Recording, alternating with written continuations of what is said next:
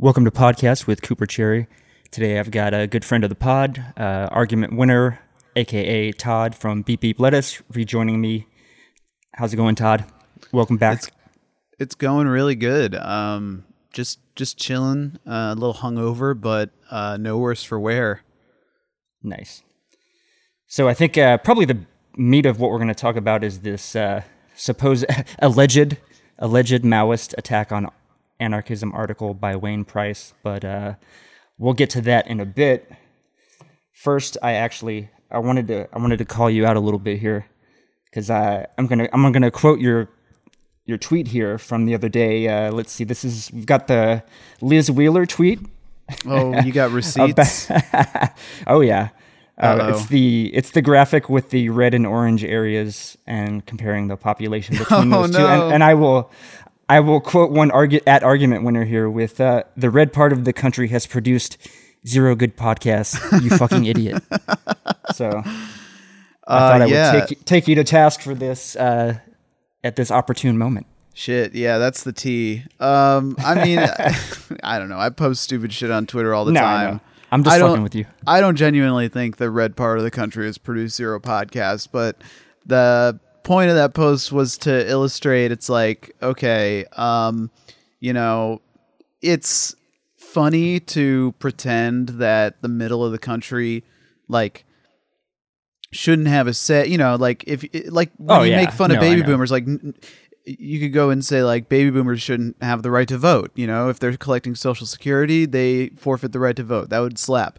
And I unironically believe that, but you have to position it as a joke, otherwise you piss people off. And that's kind of the same thing, And that's not to say that I think that the middle of the country has produced no good media or podcasts. It's just kind of a joke at the expense of, the two centers of podcasting in the country, LA and Brooklyn.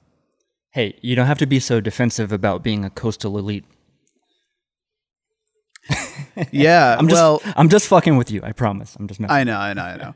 I would consider myself a coastal elite, but only when I play Halo as an elite. Oh, nice. Okay. Yeah. Fair enough. You know what? I really enjoyed. Can't remember if you had done this episode after the last time you came on the pod, but I really liked your spirited defense of Joker guys on Beep Beep several episodes back. Yeah, well, I mean, like, the whole Joker guy thing, I feel like it's kind of run its course at this point, but the thing with Joker guys is they've been the territory, being a Joker guy has been the territory of a reactionary for a very long time. It's like, oh, the Joker, he wants to blow up society, so clearly he's a reactionary, but, part of pretty much everybody's journey to becoming a leftist is realizing that society, especially American society and the imperial core, fucking sucks. So like blowing up society, that is actually a leftist position if you're not a reactionary about it in like the ways that libertarians would be a reactionary about it. Like Joker guys frequently are libertarians in a lot of ways. Yeah. But if you're a libertarian socialist Joker guy, like myself, that's big Coop energy right there for sure. Exactly. So among the representations of the Joker, is there one that you identify with strongly? I mean, we'll have to see when the Joker movie comes out. Okay. That's going to be a fucking event. I'm probably going to go to the theater dressed as the Joker yes. with the makeup on. I mean, obviously, of the existing movies, obviously Heath Ledger, legendary. Definitely my favorite, just, because R.I.P. first of all, and also like it's an amazing performance. That's not a hot take at all. That's a fairly cold run of the mill take, but you got to respect it. It's an incredible performance. I do just ask that whenever you do go see this movie and if you actually do go in full makeup, this must be documented. We must get the Twitch stream or something going on. Even if you're just like walking up and like taking pictures with people outside the theater, that would be fucking hilarious. I mean, I do have that mask. I don't know about the makeup, but I do have the mask. Nice. Yeah, I think I'm probably more so on the Jack Nicklaus version. Yeah. I like that he's that's kind back of when they didn't really take themselves as serious, which is also it's different, but it's still great. Yeah, it's a little bit campier, but I do like the I don't know, he's kind of like the psychopath genius, and he's having fun with it, you know. He's really like running with it, with his like commercials and shit. Like they show somebody and it's like, ooh, looks like somebody's been using brand X and shit. Like he's having a real go at it. So Drill's avatar is Jack Nicholson, right? Yeah. So I just imagine that Drill is the Jack Nicholson Joker, retired from Jokerdom, just posting. Right on. Yeah, I can see it. I like to think about it like that. But yeah, I think you're onto something, and I want to reclaim the Joker for the left.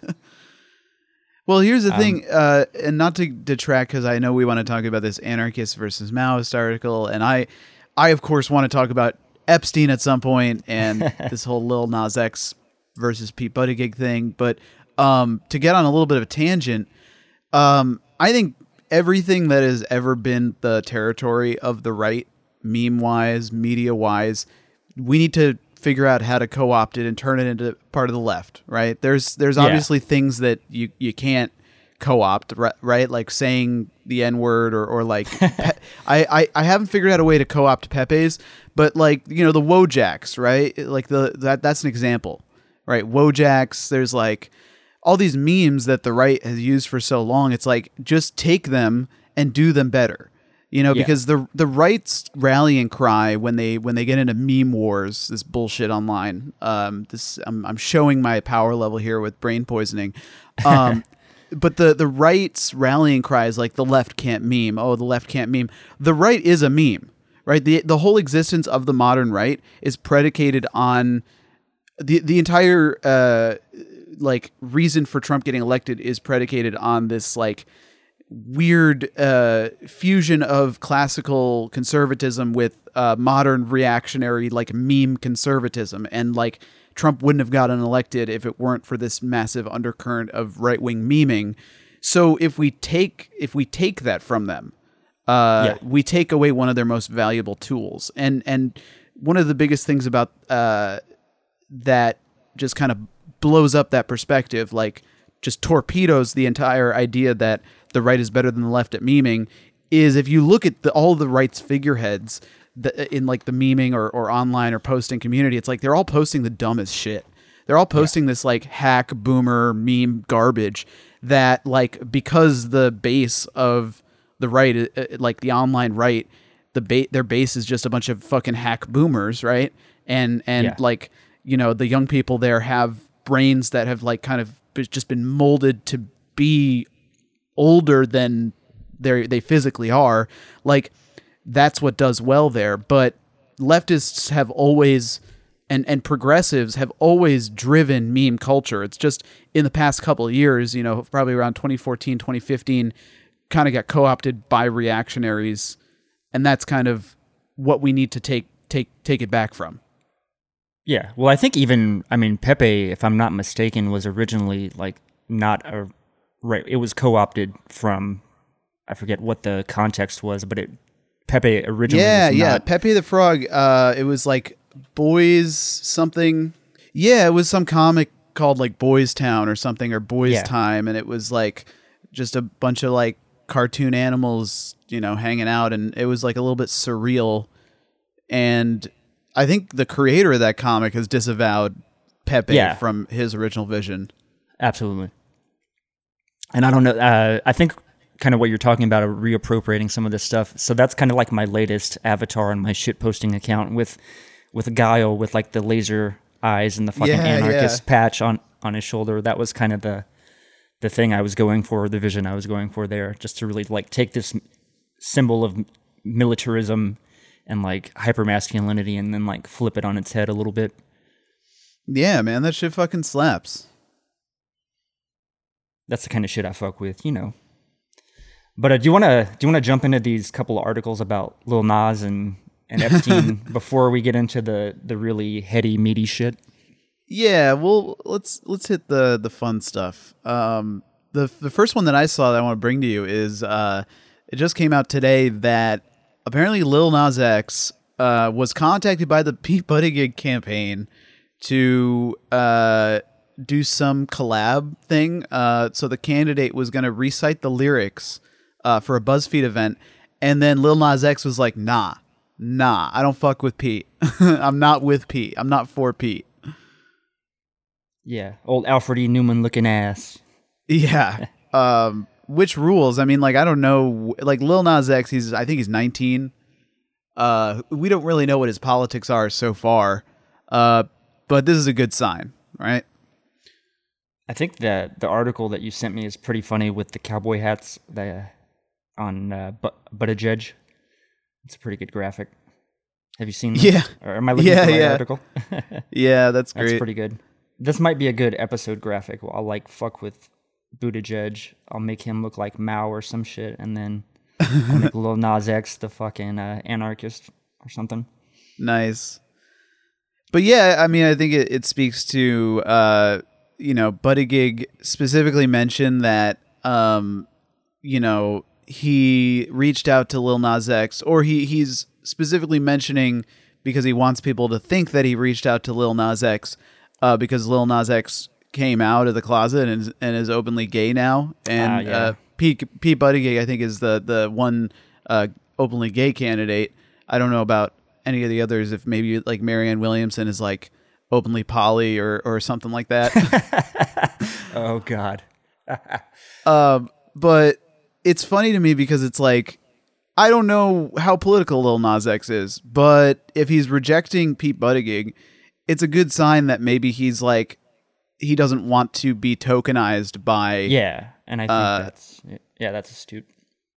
Yeah, he doesn't want to be tokenized. He doesn't like, because that's what this would be, right? If Lil Nas X and Pete Buttigieg went on stage and were like, "Hey, we're doing Old Town. We're gonna take our M1 Abrams tank to the Old Town Road, and we're gonna kill Afghani citizens until we can't no more." It's cool. Vote Buttigieg, 2020, like that. That would just suck. And I'm glad that he's kind of seeing through that. Yeah, it's definitely clout chasing. And I'm looking at the article here actually says the singer was not opposed to Buttigieg personally, sources said, but instead told BuzzFeed News he didn't want to be seen as endorsing a particular candidate in the race. Yeah, I mean, that's the safe way to do it. And like, True. He's a safe poster. Like, all this stuff he posts is just like kind of, he's basically like the rapper version of Jomny's son, on Twitter. Yeah. He's just posting like, let's go to Area 51 and see them aliens, but make sure to drink water. Looking at this too, this article is saying that Democratic, Tim Ryan, Democrat from Ohio, a long shot contender, came out to the song at a recent Democratic dinner in Iowa. Really? Yeah. That's funny. Yeah, it's interesting because like, musicians, there's a long standing tradition of musicians disavowing candidates using their music as like walkout music. And like Bruce Springsteen comes to mind. Yeah, because that was like a favorite for like Reaganite conservatives for years, and it's so not about that. Yeah. And I think we'll probably see more of that. I mean, like Cardi B, for example, has fully gotten behind Bernie Sanders, which kind of rules. I'm not sure how many other big pop stars have come out for or against various famous musicians, primary contenders. But this will be fun. This will kind of rule as it happens. What about the lady that was saying that Bernie made her skin crawl? She's doing mad tropes, right? Well, I mean, like, I saw a bunch of posts about that. I mean, it's Mimi Roche or Roche. I forget. Mimi Rocha, maybe. She went on MSNBC and she's just like basically doing the. I mean, if you watch MSNBC for any extended period of time, you're going to get the brain worms. Their programming is designed. It's all just cramming ideology down your throat. But specifically, Mimi Rocha, said, Bernie is anti-woman. He makes my skin crawl. And then somebody just had the most solid dunk, which was they posted her net worth, which was like, $5 million. It's like, you just don't want to pay taxes, and you're just lying. And also, like, why would you say, like, why wouldn't you there are criticisms of Bernie, right? There are definitely criticisms of Bernie, but why would you say, oh, he makes my skin crawl? You're an idiot, because that obviously comes across as anti-Semitic. And like, who knows? I don't think Mimi Rocha is necessarily anti-Semitic, but yeah, she definitely sounds like it in that clip. You have just used an ad hominem attack. I will not stand for it. Yeah. That shit sucks so much. And then like Bernie just like solidly has been just honestly, I think he stepped up his posting game in the past like past couple weeks. He's been dunking left and right. Really using quote tweets to their fullest. Even doing tweets where he'll like just have a link to a tweet and then have a response, which is great. I mean, shit rules. Keep doing that, Bernie. Yeah, I don't really keep up too much with the primary shit. I'm kind of focused on other weird, like I'm burying my head in theory books or in like some kind of other, trying to figure out how the fuck I can do anarchist praxis without getting thrown in a gulag in fucking Cuba or something. Yeah.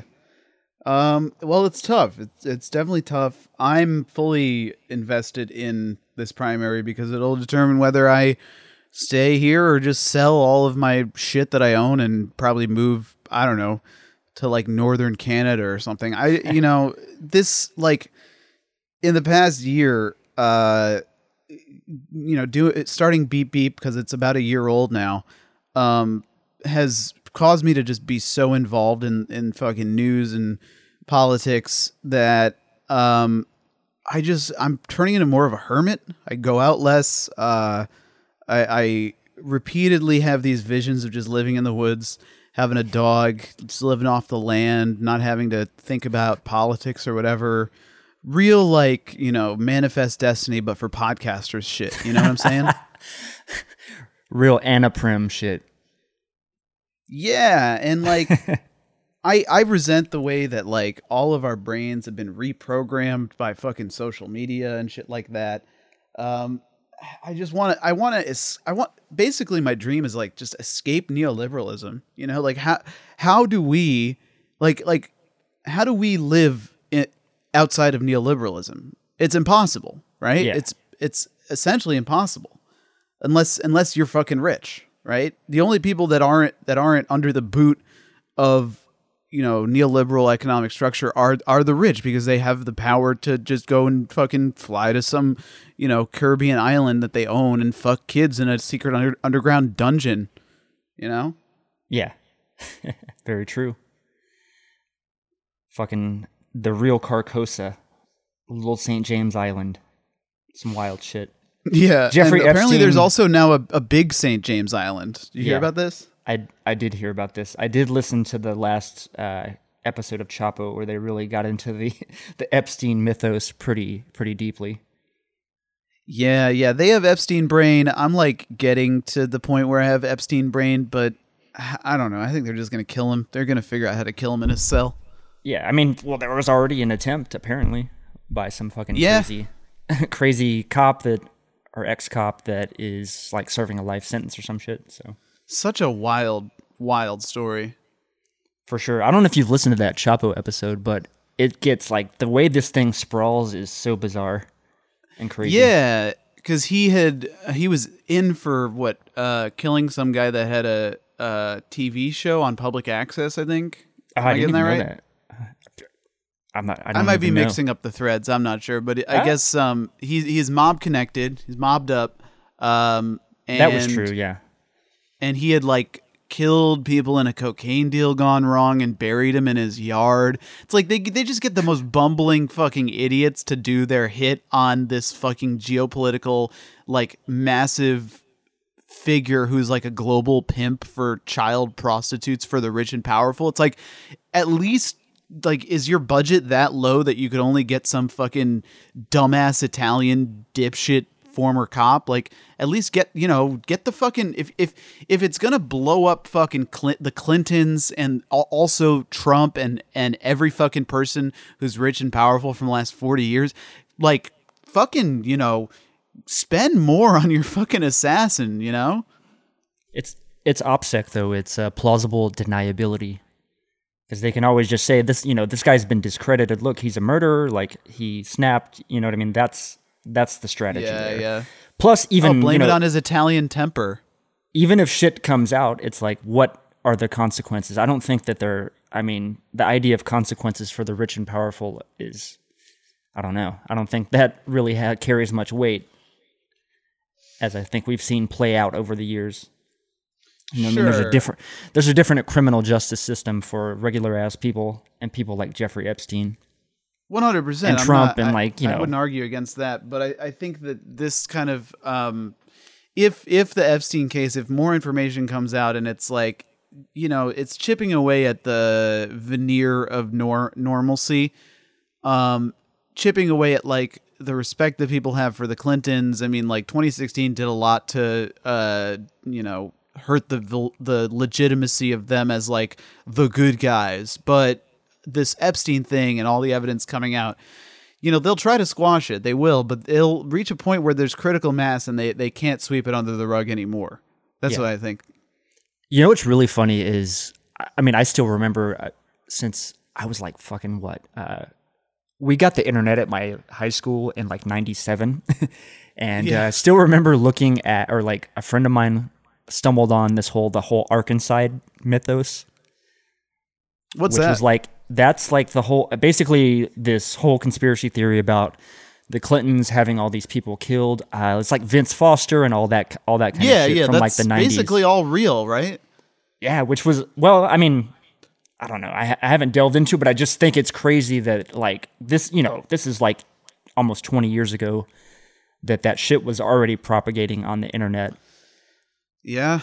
It's just interesting in that context. Plus, like, also, even back then, like, flat Earth was a thing. Like, I remember stumbling onto flat Earth theory and shit back in the day in like 99, 2000 era. So there's nothing new, you know what I mean? It's weird for this shit to like come up to the surface again like 20 years later. That's always been this weird little like subculture on the internet. Yeah, they're recycling the fucking franchises for all the movies, and exactly. They're recycling the conspiracies because they just keep going. Yeah, ringing out the. We're in the end of history. Yeah, but I don't know. You have any other juicy Epstein details? I did see a funny post. I forget who this was, but it was like a shot of Epstein in like some fucking. He's got like a fleece on and some kind of fucking like joggers or like fleece pants, and behind him is Woody Allen. Oh yeah. I was like, what the fuck? Who dug this shit up? That was pretty amusing. That just makes sense. Unless it was a Photoshop, but I you know what I think is actually going to happen?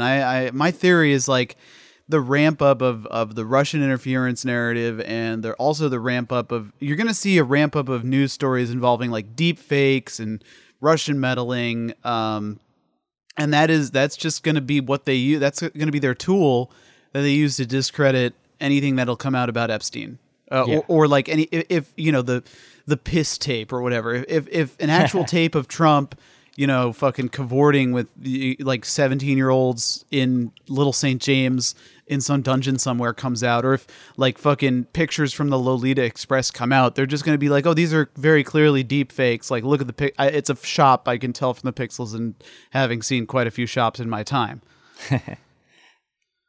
Expert shop witness.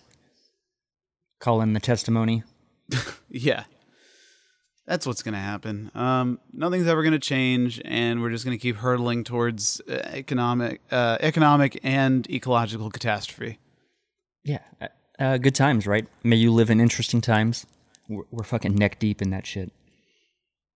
Yep. Yeah. One thing that I want to like just stress is like, as we get more into the whole Epstein thing, all of the other shit's still going on. There's still fucking children in cages. There's still fucking like covert strikes being done in the Middle East. There's still fucking like the Trump administration is still trying to like push this narrative that Iran is cruising for a bruising, and there's still like right now there's fucking an effort in South America to send thousands of Israeli and American troops towards Venezuela, preparing for some kind of conflict. Like it's all still going on. Like this Epstein thing, we should definitely pay a lot of attention to it because it does have potential to result in some really big revelations. But this all this other shit is definitely still going on. Yeah, absolutely. I mean, I advocated like I can't feel like I'm a genuine leftist. Like I'm just a lifestylist until I go down to the border with a fucking army or something and try to free those kids. Well, I mean, like, it's different. Well, you're in Texas, so it's a little different for you. And it would be really cool if you maybe like did some coverage or something, interviews. One of the biggest things, like, another thing, Puerto Rico, like their shit's still fucking whack. I had just a protester slide into my DMs on Twitter and be like, "Hey, I know you do a podcast. Can you interview me?" I'm like, this is falling into my lap, of course. And it ended up being an incredible interview where we covered the colonial history of Puerto Rico, where we covered, the current economic situation where, the pensions and also just a whole bunch of public services in Puerto Rico defaulted on debt or they went bankrupt, and then now they owe just an inordinate amount of billions, millions. I don't know if it's billions, but definitely like millions of dollars to Wall Street because the debt was then bought up by private firms. And it's just like interest is compounding to the point where Puerto Rico will never be free from that debt unless there's a fundamental restructuring of the way that the Puerto Rican economy works in relation to the United States. And obviously that'll, Congress will never pass statehood. I mean, the Senate is very unlikely to ever flip back to a blue majority, and Congress, who the fuck knows what's going to happen. But like everything's fucked. And if you have the strength and you have the energy to go and you have the resources, because like, I work, like everybody on Beep Beep works, Bryn's trying to start, like her own project, but basically we all work.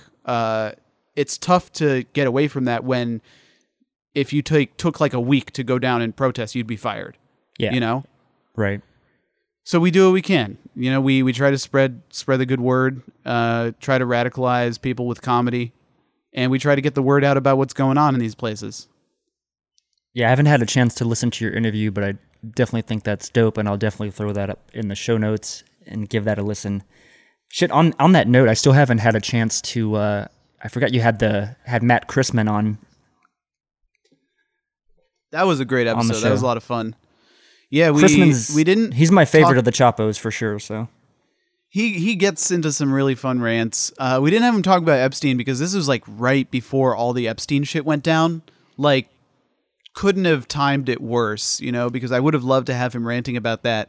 But he did end up telling us all about these alien cover-up stories, specifically Skinwalker Ranch, which if you're not familiar is like this crazy ranch that's in the middle of a Native American reservation out west, but it's the only part of the Native American reservation that's not owned by the reservation, like because they just don't go there because they're so superstitious about it. It's like fucking poltergeist shit, like apparitions, like all sorts of like freaky shit, cattle mutilations goes on there. And it's exchanged hands a few times. Like it's now owned by some company that some people think is a shell company owned by fucking Tom DeLonge of Blink-182 of all people. Oh yeah, shit's insane.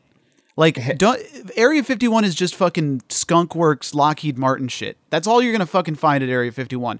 Storm, like these fucking people that are doing the Facebook event to storm Area 51. They should be storming Skinwalker Ranch because we need to find out what the fuck is going on there. And they also should be storming the fucking concentration camps for children. Yeah. But that's a cold take. Like everybody's already had that exact same take before. Like that's a no-brainer, but that fucking memes are what gets shit to happen in this current political and internet climate.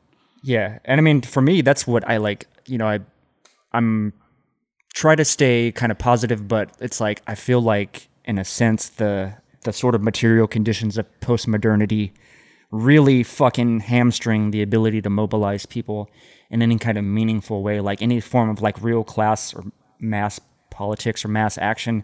It's so fucking hard. It has to be like that's why like identity politics is like that shit is successful. Like that's the only game, and like that's, if you have something like that, people can rally around it. Beyond that, a class politics, I'm kind of skeptical if that's fucking possible in this day and age. The way that everybody's kind of in their silo, even in your own state. It's like we used to be kind of merged together through a certain like monoculture in a sense, but now everybody's, you know, it's like you have the fucking Trump people that are living in their own reality, and then you have us leftists, and then you have the liberals, all in their own kind of siloed version of reality without any like chance of how the fuck do you break that spell? Yeah. Yeah, well, that leads me to the article, this Wayne Price, A Maoist Attack on Anarchism, originally written for anarchismo.net, hosted on the anarchistlibrary.org. You sent it to me to read, and like I got about halfway through, and I'm just like, all these people are fucking LARPing. Yeah. All these people are just fucking LARPing. If you live in the imperial core, arguing one tendency versus another is bullshit, and it's a waste of fucking time. It's just LARPing, and it does absolutely nothing. Yeah. The only thing that isn't fucking lifestyleism that you can do when you live in the imperial core is praxis, right? And I know that there's like I'm actually gonna go play Magic cards with some people, including the Praxis girl, the Simone that did that video later today. But like, you know, Praxis, we make fun of it, but like, do some fucking praxis. Like, go, you know, do direct sabotage of ICE vehicles or something, or form a human chain to block people from exiting or entering an ICE camp. That's praxis, right? Yeah. Like, right. Just and that's been really heartening to see. Anarchists versus Maoists is not praxis. Like, it's just fucking LARPing, and that's why I hate tendency talk. And my co-hosts on BB get into it so much, and I don't mind it when they get into it because at least it has a point. But the endless fucking like, oh, you're an MLM and I'm an anarchist, so obviously we shouldn't be along. We're all on the fucking left. Just stop and like put that aside, because right now we live in the imperial core. So it doesn't matter if you're an anarchist and the other person is an MLM, or the other person is a fucking, like, I don't know, a Trotskyist. Even Trotskyist, like, who the fuck cares? Who the fuck cares? Go get together and do something. And then, because, okay, so I'm off on this rant here, but I'm thinking of how basically in the imperial core they've made revolution impossible, like with technology and weapons and paramilitary like mobilization of reactionaries.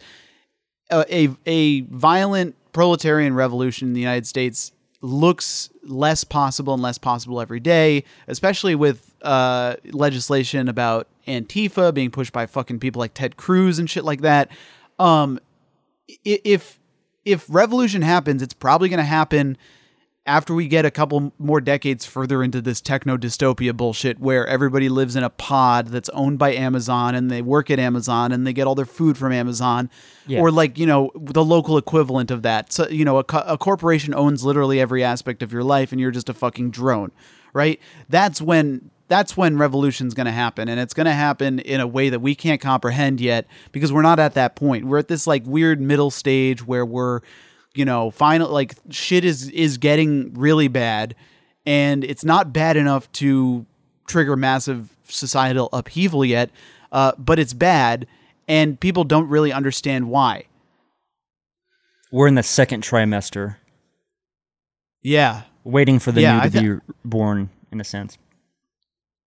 Yeah, it'll be at least 5 to 10 more years before something really like big happens that changes our way of life, I think. Possibly more.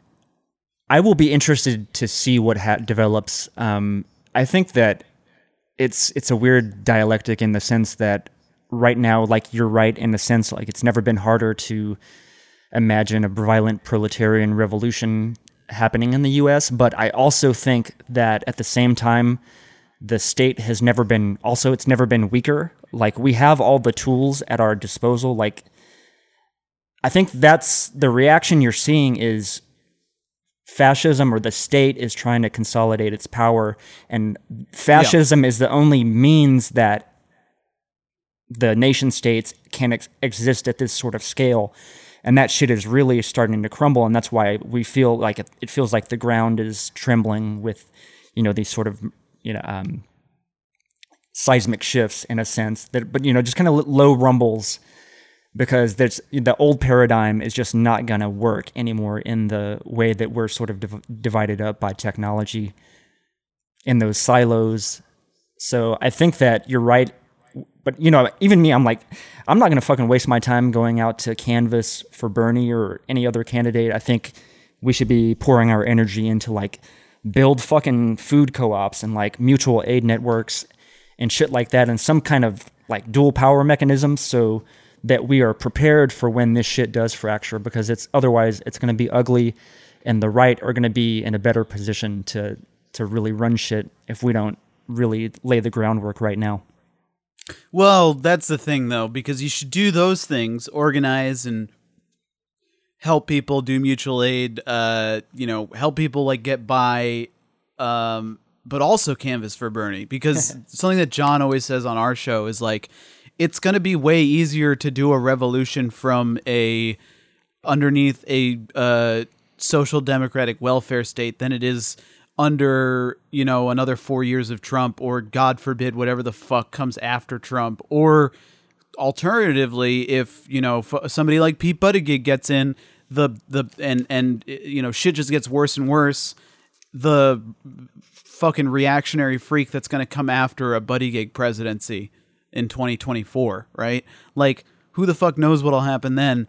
But the whole thing with, Bernie is like, I donate to Bernie. I throw him a couple bucks, every like 2 weeks or so. My thing is like, I've turned it into a way to just troll these like online freaks that hate Bernie. Every so often there'll be like a take about Bernie that's just so bad and just garbage that I'll respond to it. I'll throw a couple bucks to the Bernie campaign. And instead of diametrically opposing whatever their point is, it's like, oh, Bernie is like the whole shit about like Bernie's union. It's like people are trashing Bernie for cutting hours, but it's like if Bernie's campaign employees are making the same amount of money but working less hours, they've effectively just gotten a raise, right? Yeah. And like some shitty take about that, you just respond with a screenshot saying, $5 has been donated to the Bernie Sanders campaign in your name. Instead of arguing with these freaks, because you're never going to logic them out of hating Bernie. Their hate for Bernie is irrational, or because they're rubes and they've been propagandized by fucking MSNBC, Mimi Roca, and fucking Zerlina Maxwell, or any of these fucking ghouls, these absolute fucking phantom just vampires that just exist to suck any momentum out of like the Bernie campaign through the media, or they're paid to do it themselves, and they're actual cynical political operatives who would rather another 4 years of Trump than a Bernie presidency. And it makes them so angry because if you challenge them on their points, right, you're never going to logic them out of it. But if you just say, hey, I instead of arguing with you, I'm doing self-care by donating $5 to Bernie. That's good. That's very good. Yeah. It's I mean, it combines the two things that I love the most on the internet, which are just trolling people and Bernie Sanders. Oh man. I don't know though, man. I think it's a lot more like it's less cut and dry than even that.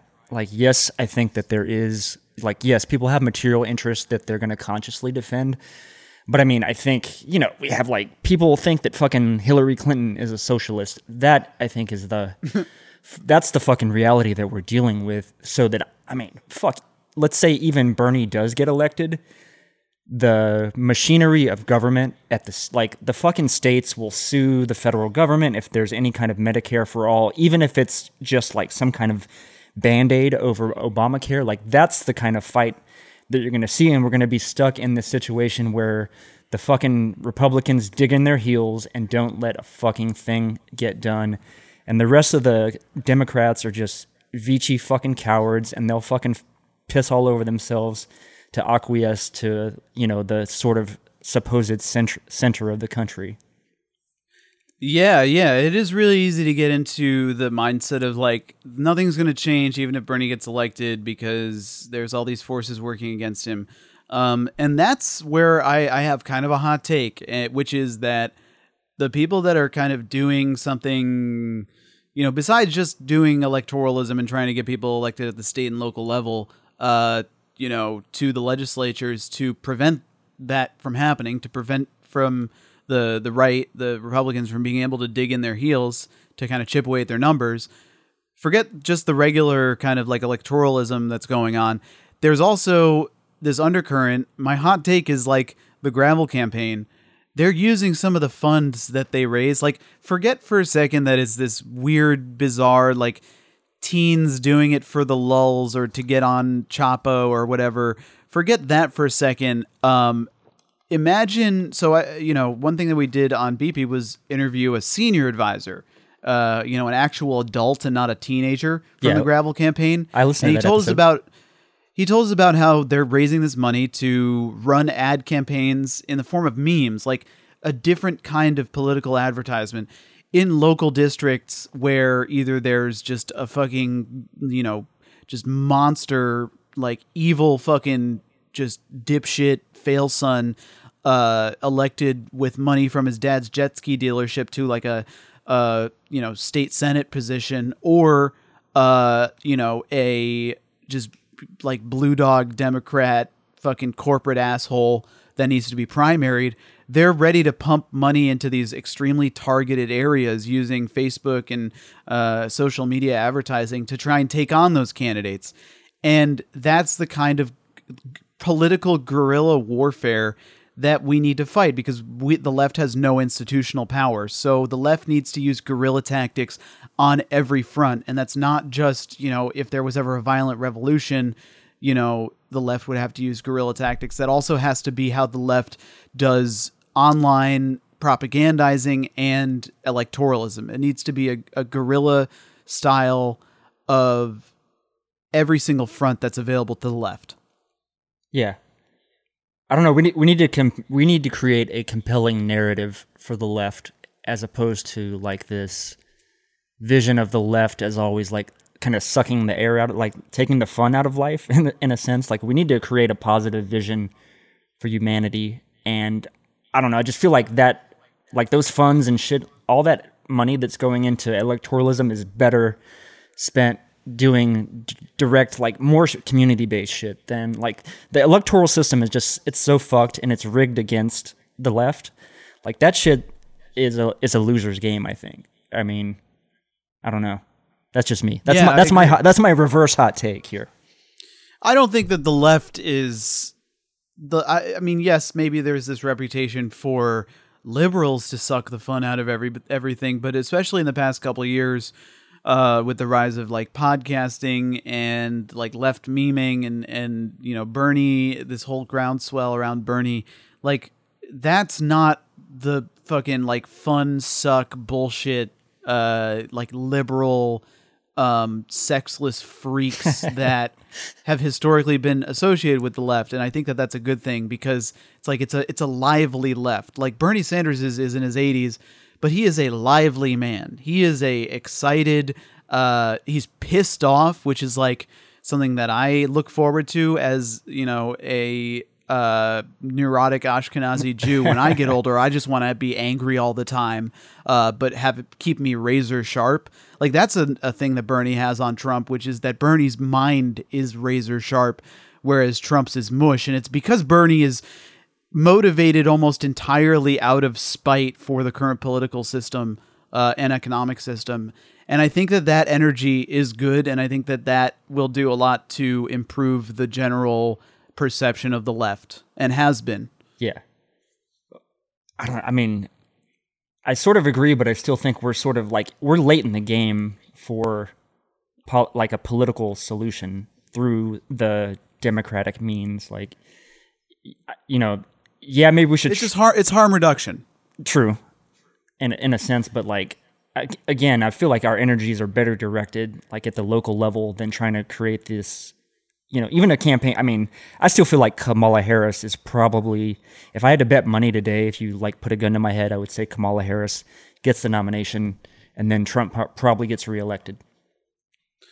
I don't know. I don't know because I mean, one of the biggest stories recently is that Kamala Harris cannibalized her own support by going after Biden, which I think was not a very savvy political move in the debate where she attacked Biden for being against busing. Because Kamala Harris, if she wants to win the nomination, is eventually going to have to court former Biden supporters after Biden drops out because he's caught, like, I don't know, fondling a kid in a ball pit at McDonald's or something. Kamala Harris is eventually going to need to court those people if she wants to get the nomination, and she is essentially shot herself in the foot. I think that it's going to come down to Bernie and possibly Warren, or either Bernie or Bernie and Biden. And that, it's going to be a shit show.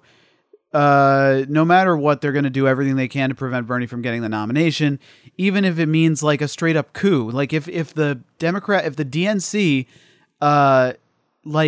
if it looks like Bernie's going to get the nomination, there's going to be some crazy shit. Something crazy shit is going to happen. I don't know what it's going to be. Contested convention, whatever.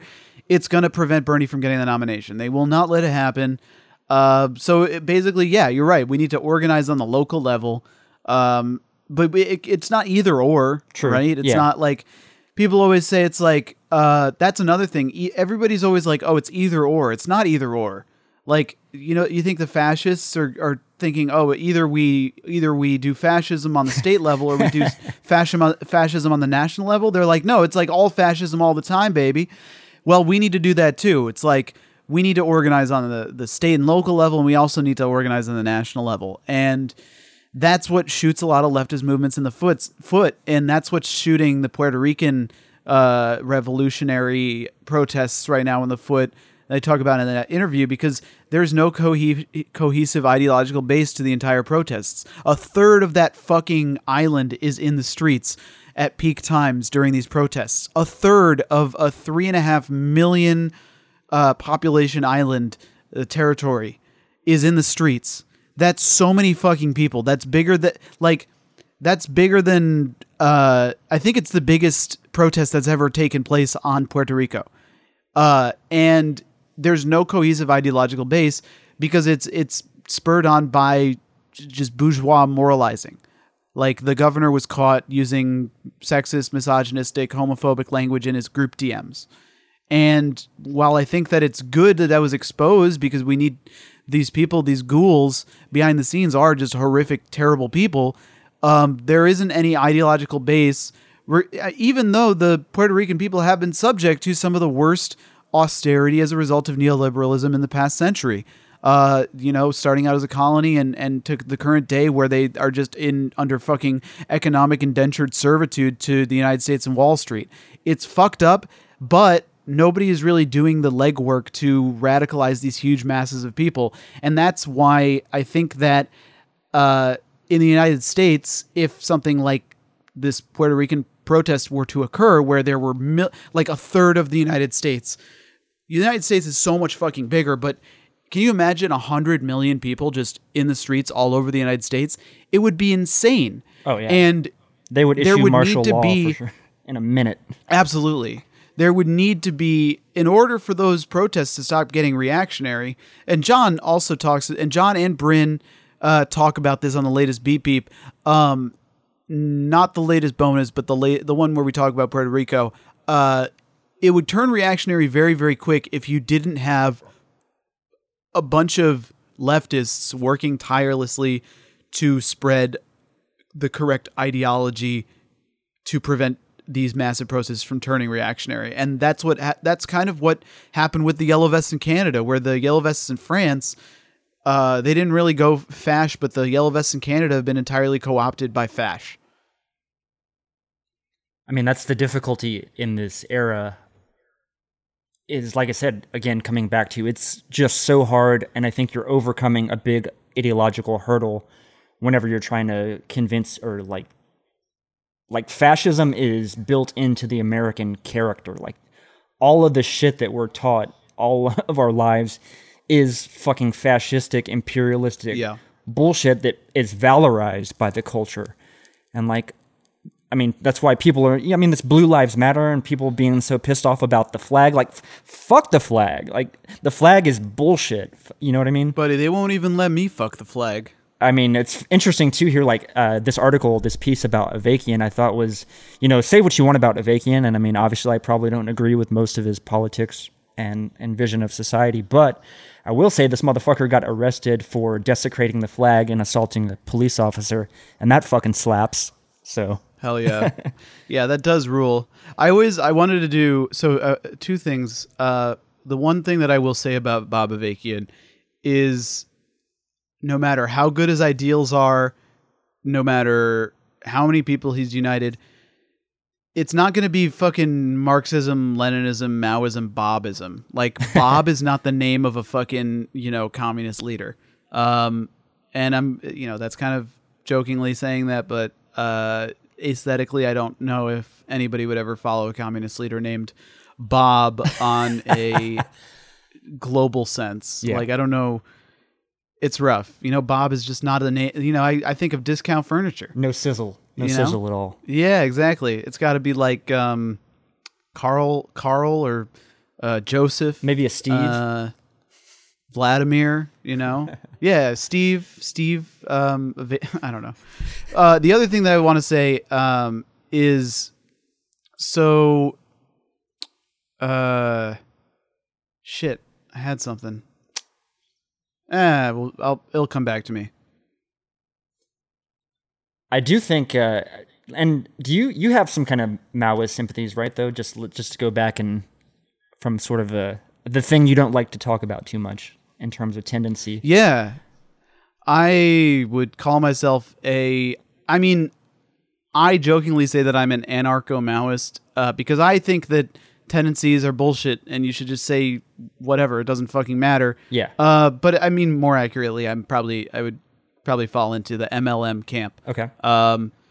But I find a lot of Mao's writing really inspiring. And I do genuinely think that anarchism and Maoism can be synthesized together. But like I said before, it doesn't fucking matter because we live in the imperial core. True. If you're having a conversation about who did fucking communism best or who had the best ideas about anarchism, it's fucking pointless. I mean, from an academic historical sense, if you just want to, you know, just learn more, that's great, you know? But if you're actually if you're having an argument, it's just fucking like pissing in an ocean, right? You're not doing anything productive. True. I think, though, like, for me as an anarchist, the Maoist organizing tactics and structure, I think, is a very interesting one. Like, that's the part of Maoism that I find interesting and, like, kind of, you know, I've been on mandatory OT. I don't know if you've ever messed with those. I think they're more John's guys, but they were, you know, they've kind of been doing a lot of boots on the ground sort of organizing from that sort of perspective and talked a lot about what the Panthers did, and that's kind of the shit that I think the approach, or that's the kind of stuff we can glean from this more so than like an ivory tower debate about which tendency is necessarily right, or just, you know, I don't know. I don't want to have that. I don't want to have an argument necessarily about is Maoism bad or is anarchism good or vice versa, but I want to explore the ideas and figure out how the fuck do we take this shit and make it real. Like, what can we take that's positive from history and from theory and apply to our current situation, as fucked as it is. And I think that's what I'm trying to learn and interrogate. And that's the discourse that I really want to have, is like, how the fuck do we make this real? Like, yeah, I'd love to throw a stick of dynamite in the White House, but ironically, allegedly, but you know, that's gonna get me killed in 5 seconds, right? So that's not necessarily praxis. That's kind of an adventurous take, right? So, like, what does anarchist praxis look like in the fucking Imperial Core? You know, like, I think building the mutual. To me, it looks like fucking helping each other. Right? Yeah, exactly. Mutual aid, like showing people to, like, I think that's a big thing that the left needs to do, is show people, like, show them with actions what the left is about at the level of the street. You know what I mean? Like, fucking help people out. Show them what, like, communism is, what real communism is, and not this fucking ad hominem bullshit concept that is kind of forced down our throats in the, like, general discourse in the U.S. Yeah, absolutely. You know, if you put aside the tendency talk, you have if you don't spend an hour arguing at your DSA meeting over, oh, you're a fucking, like, Leninist and I'm a fucking, I read Bookchin one time. Like, if you don't waste that hour, you can spend that hour doing a fucking food drive, or, you know, like, I mean, break light clinics are a fucking stereotype, but those are really great, and they're an opportunity to build solidarity and bring people into the fold. It's like, just do that shit. Save the arguments for Twitter. Like, I gotta be honest, I mean, I have talked to people specifically in the DSA that are like, yeah, I mean, like, it's the DSA, but, like, I'm a communist, I'm a Maoist, I'm an anarchist. Like, the DSA is just the closest thing we have to, you know, a leftist community organizing organization right now. It's just, you know, it's a means to an end. I don't know how I really feel about that. I'm an agoraphobe and I don't really leave my apartment. So I don't really go to, like, DSA shit. But I do go to, you know, I go to protests and I go to those things so I can fucking document them. Yeah. In case something happens. And by and large, what I see is not people arguing about their fucking tendency, but just people, like, standing in solidarity. Anarchists standing with communists, standing with fucking Trotskyists, standing with Dem Socks, standing with fucking Bernie Bros.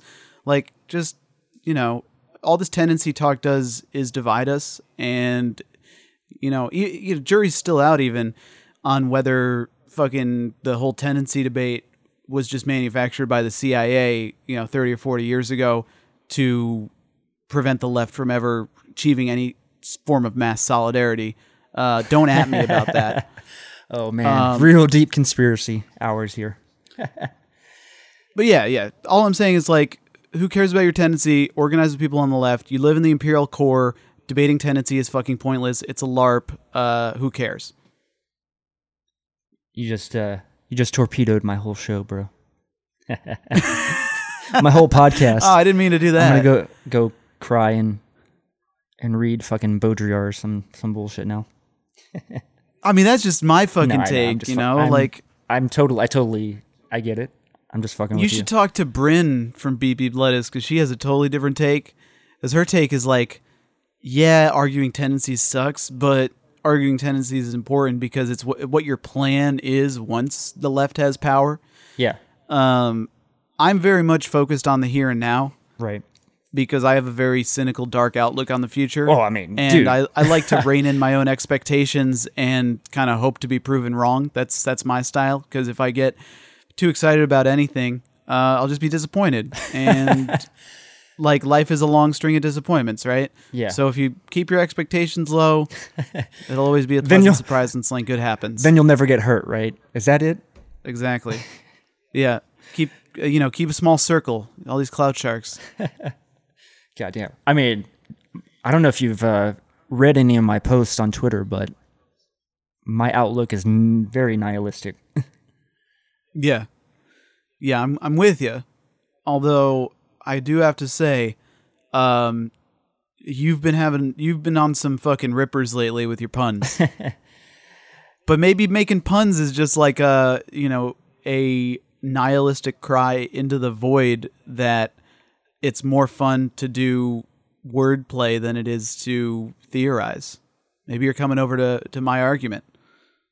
I mean, it's definitely like it's trying to assert some kind of control or freedom within the oppressive nature of the fucking control society that we're under, right? Because if you can take meaning itself and fucking tear it apart, like that's a kind of revolution. I mean, throw cold water on that all you want, but like fucking with that shit, fucking with meaning, things at the level of meaning. Maybe I'm just a total fucking weirdo, but I love that shit. Like I love playing with it. Like it just exposes how kind of bullshit all these arguments are that like, oh, you know, a man, like there's two genders, like whatever, fuck that shit. Like let's make the world a lot more fluid and open to experimentation and playing with all these bullshit like categories that are kind of forced on us and like saying like we have to fit in all these neat little boxes of meaning. Like fucking tear that shit apart. Like deconstruct all that shit. I don't know. Yeah, I'm with you. It's very postmodern. Which I'm very much into. Like I don't know. I just love that shit. That's kind of like my inject that shit directly into my veins every day. I love it. Fuck yeah. I mean, I'm a materialist, so postmodernism is just something that I dabble in, but you're the master, man. I wouldn't say that. I would not say that. But I will be coming out with an episode with Mandatory OT on Monday about postmodernism that I think is pretty good. Which I got I got them both. They're all into Foucault and shit now. It's kind of funny. That rules. Yeah. Yeah, that have you ever read the Chomsky Foucault debate? I have not, but you got to check out my pinned tweet on my shitposting account. On you have a shitposting account? I mean, no, the main account that you follow, that's my versus the podcast account. Oh, I gotcha. Yeah. Wait, hold up. All right. It's pretty great. Oh, it's a video. I'll watch this afterward. Yeah. It's just a GIF. It's real short, but it's funny as hell. All right. I'll put it on. Hold on. Wait, unmute. I'm not getting audio for some reason. No, it's a GIF. There's no audio. Oh. It's just like 10 seconds or 20 seconds.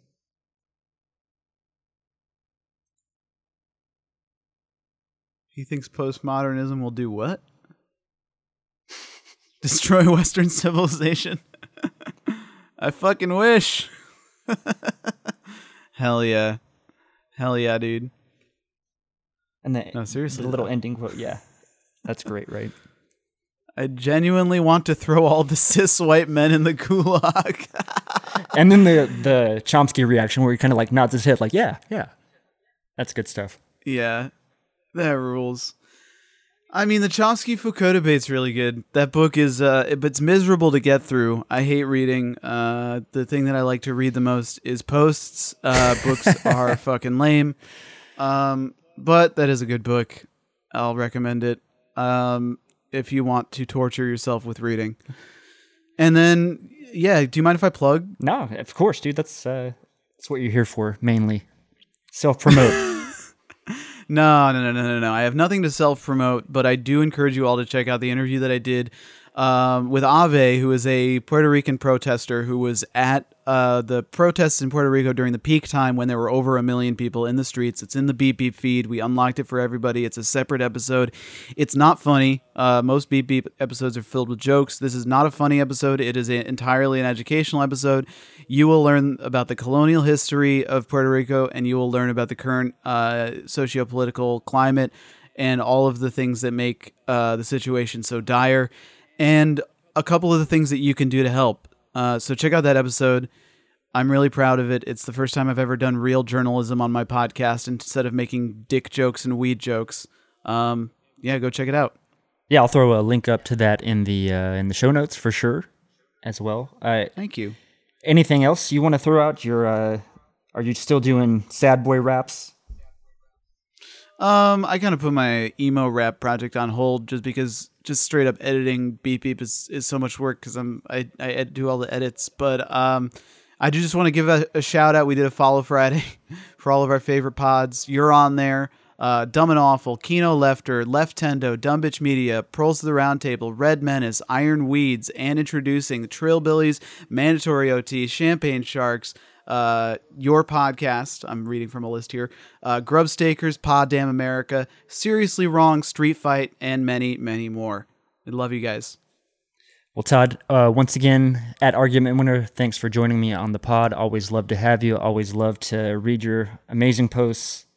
You're always love to be here. Absolutely. But this is Podcast, care of Cooper Cherry, signing off for the week. Peace out, Google Chemtrails.